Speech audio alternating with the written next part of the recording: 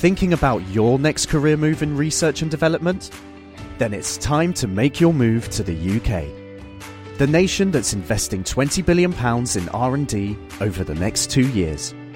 The nation that's home to 4 of the world's top research universities.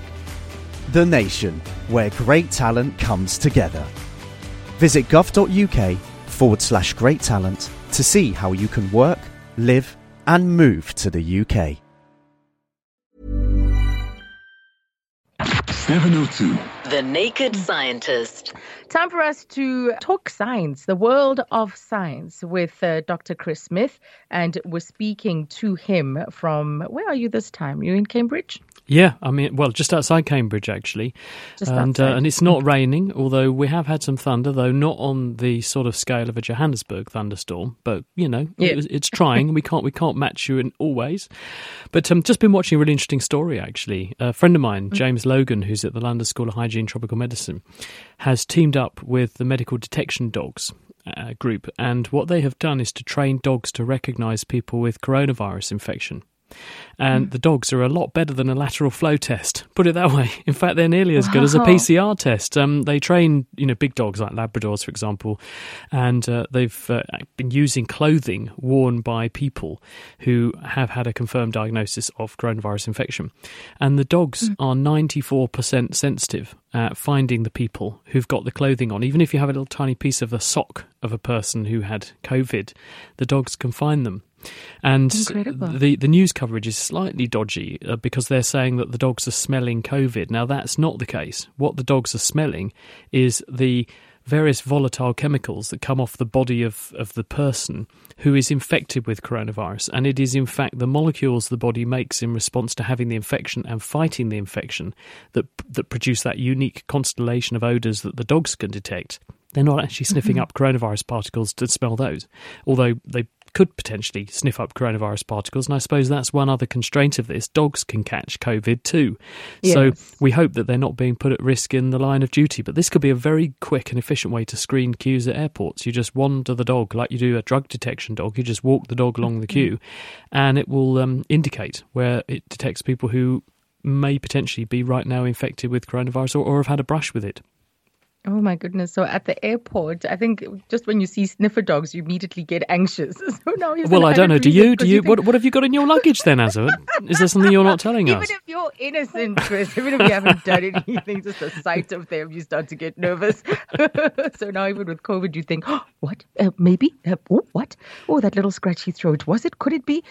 Yeah. So I think that's exciting. It's amazing. It's good though, isn't it? Amazing how good these dogs are. I mean, their sense of smell is, tens of to hundreds of times better than ours. And I mean, one analogy I heard was that someone said, if you could smell, because sugar doesn't have a smell, but if you could smell the smell of a teaspoonful of sugar in a cup of tea, a dog could do that teaspoonful of sugar in 2 Olympic-sized swimming pools.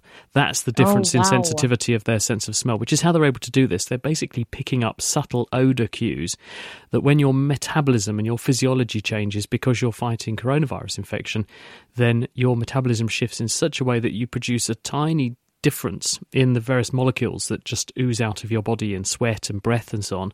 And the dogs can pick that up. Astounding. Really astounding. Maybe you have a follow-up question to that, or you have your own science-related question this afternoon for the Naked Scientist. That's Dr. Chris Smith joining us now. Dennis, you've called us from Fourways. Hello. Thank you.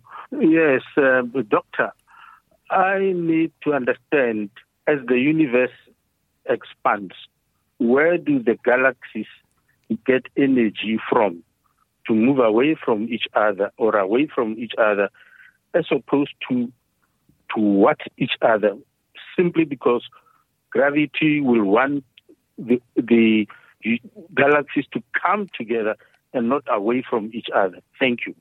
Wonderful. Thank you, Dennis. Hi, Dennis. The answer is that when the universe was first born, and we think that happened about 13.8 billion years ago with the Big Bang, there was a point infinitesimally small but extremely energetic in space, which, and the universe didn't exist. That was the birth of the universe. So it's not as though that was in space somewhere. This was everything. And it then began to inflate and blow up like a ball very, very fast. very, very fast indeed. And it was very smooth and homogeneous. Everything was evenly spaced. But then, quite quickly, gravity takes over and pulls different entities together. So you get droplets of material which coalesce out to form galaxies and stars, separated by space. So as the universe continues to expand and cool, because if it gets bigger it cools down because the energy is spread over a bigger area, those individual things, those entities, those galaxies are basically farther and farther apart from each other because the space between them has got bigger. Then we reach a period sort of where we are today, where you have the universe and you have galaxies distributed across space, and if we look at far away galaxies, they're going away from us, and the farther away we look, the faster they're going away from us. And this is because the universe is inflating. It's still growing, and as far as we can tell, it is growing faster with time. So the farther we go back, the smaller it was, and it's going faster at an increasing rate. So at the moment it looks like it is expanding and expanding faster the faster it goes. So the faster it grows, the faster it goes. The distance between the galaxies is therefore getting bigger, and that's because the space separating them physically is getting bigger. Dark energy is making the universe grow, and the entities which are held locally by gravity pulling things together, they just get farther apart, not because they're moving away from each other, but because the space between them has enlarged. Now, some of them are still coming closer together. So, for instance, the Andromeda Galaxy is coming towards us, and eventually it'll get here. And our galaxy and the Andromeda Galaxy will have a bit of a brush. The Milky Way also had a collision with another galaxy a number of years back, millions of years ago, when the dinosaurs were ruling the Earth. So these things do happen. But on the grand scheme of things, the universe is getting bigger, and these galactic entities are moving apart because the space between them on cosmic scales is getting bigger. Wow. Dennis, there you go. Thank you so much for your question. And there's some voice notes as well, so let's get to those. Good afternoon. This is a question for the Naked Scientist. Can you please tell us how a master key works? Oh. Thank you very much. Bye. Okay. How does a master key work? Well, to understand how a key works, you have to understand how a lock works. Now, if we took a lock, the kind of thing that you just basically plug your Yale key in, and we cut it down the middle, what you would see is a whole bunch of hammers, which are sort of vertical columns of metal dropping down into the latch. And when they drop down, they lock the lock because they are basically in the way of things turning. When you thread the key in, the knobbly bits on the key, which push upwards in some places but are lower in other places, allow those hammers to rise in some areas and drop in others. And that has the effect of moving them into the right configuration so that the barrel of the lock can turn, so that they're not in the way of the barrel turning. Now, some keys and some locks are built so that you can have a key which has a specific configuration capable of moving all of the hammers out of the way in the right way, regardless of what sort of lock it goes into. They're usually all one sort of generation of lock.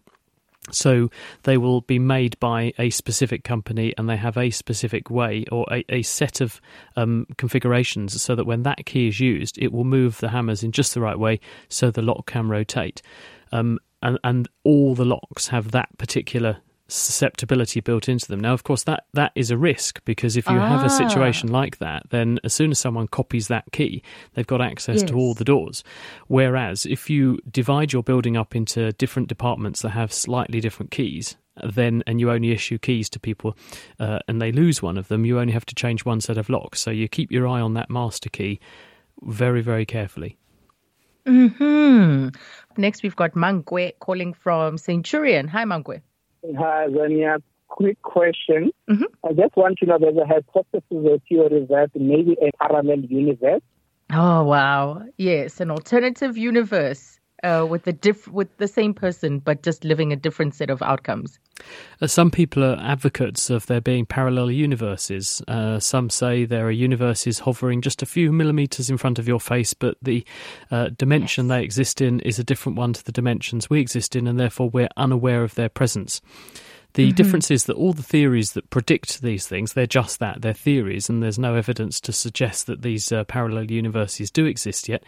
But we think that if they do exist, then the one thing that will transmit between them is gravity. And therefore, if there were gravitational waves in one of these universes, they ought to be able to propagate into this universe, and we would feel that effect. And so scientists are actually designing experiments that would enable them to detect that. There is a project called LISA, which is a huge interferometry array spanning massive swathes of space, which is being built up in space, and this will use laser beams which are bounced between spacecraft in different axes. And when gravitational waves come through, it compresses the space between those space probes, and it therefore changes the course that the light is following, and in that way you get a timing aberration, and you can detect that some gravitational waves went through. Now, that would be very useful for probing our own universe, but also potentially we could see if there's evidence of strange and mysterious gravitational waves emanating from other universes which are bobbing around as well. We just don't know. I mean, these are just one of the things in theoretical physics that could exist. One person said to me once that you could think of it as like we had a big bang that spawned our universe. Well, perhaps the big bang is a white hole, and a white hole is the backside of a black hole in another universe. So you basically take loads of stuff from one universe, crunch it down, and eject it through the white hole of your black hole, which becomes a new universe with a different set of rules, potentially. We don't know that the rules of physics that we're following in our universe apply in other universes. There may be different universes. They may have totally different rules of physics. We just don't know. And you're always very cautious, because as one theoretical cosmologist said to me recently, you know, it's a very powerful thing, this. You can prove that naught equals 1 with maths and physics. You can prove it on paper, but testing it and showing it's for real, that's a very different matter. So theories are one thing, reality is another. So theories are something we come up with on paper. We then design experiments to test whether they might be true and if those predictions exist or not. And no one's seen evidence for parallel universes yet, but watch this space, in inverted commas. So having said that, Chris, which then is your favourite of the disciplines? Well, actually, when I was at school, I learned it and did okay in it, but I didn't really like physics because it was loads of maths, and I didn't appreciate the importance of it. I just thought it was a whole bunch of formulae, and you learned the right formula and learned when to apply it, and then you got an answer, and you probably had to draw a graph or something boring like that.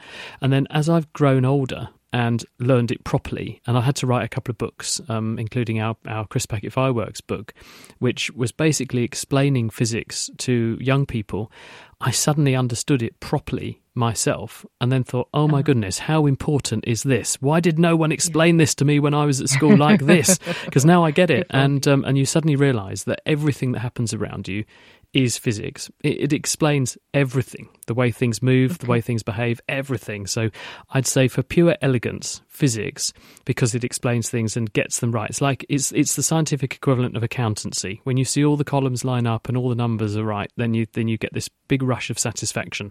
That definitely works. For fun and understanding our own existence, biology definitely, because it never ceases to amaze me what animals and the world and the planet does. Wow. Next, let's go to Ntabiseng, calling from Soweto. Ntabiseng? Hi, how are you? Good, how are you? Good. I would like to ask as to what causes a bad dream or a nightmare, or a dream at all. Yeah. Or no dream at all. No, or a dream. Oh, okay, regular dream. Okay.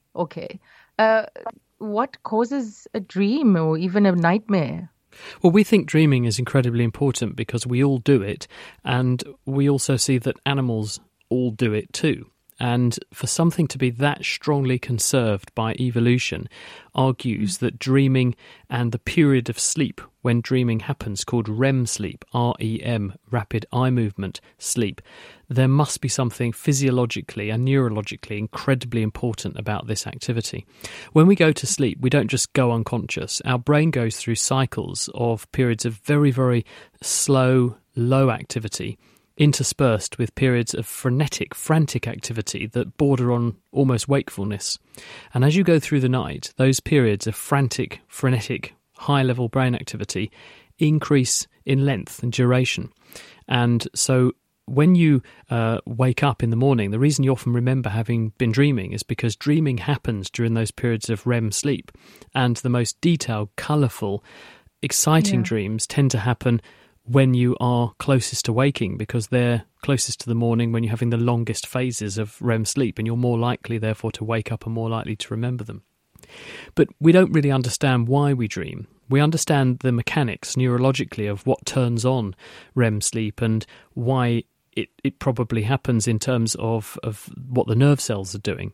But we have no idea why it's so fundamentally important. We have no idea why we dream what we dream.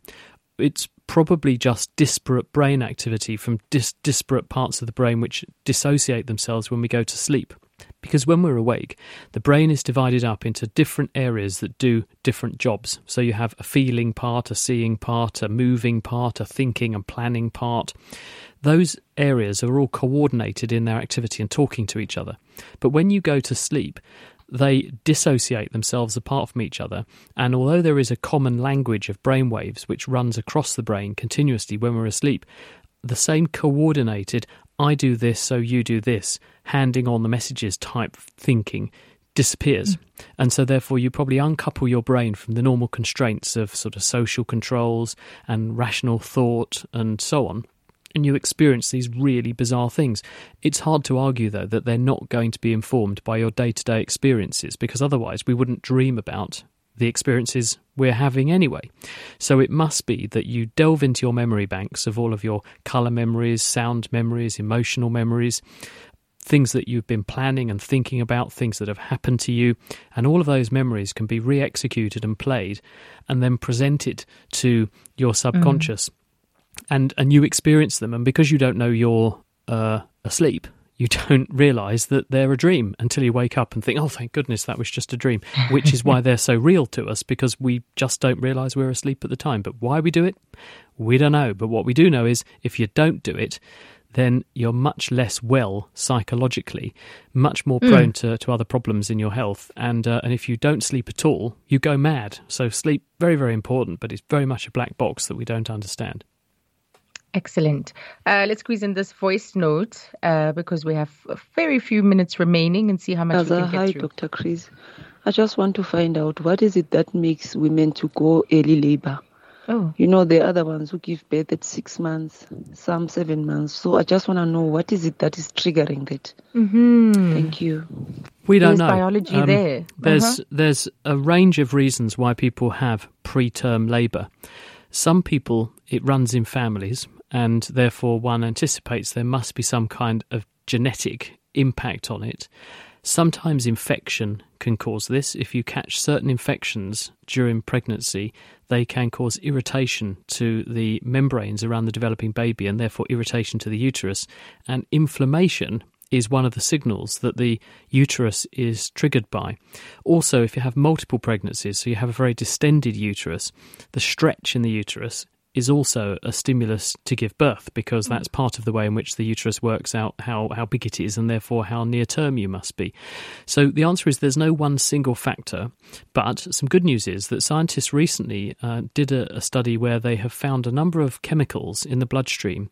They actually used a machine learning system like artificial intelligence to track the levels of these different chemicals in the bloodstream and then compare them with when a woman gave birth. And they were able to narrow the window of predicted birth time from a normal prediction window of 5 weeks. Your baby's going to turn up sometime between this time and 5 weeks later, down to just 2 weeks, which that's quite a big improvement. It's not quite this day, but it's quite a big improvement. And what that does mean is you would make more accurate predictions about people who might be at risk of preterm labour.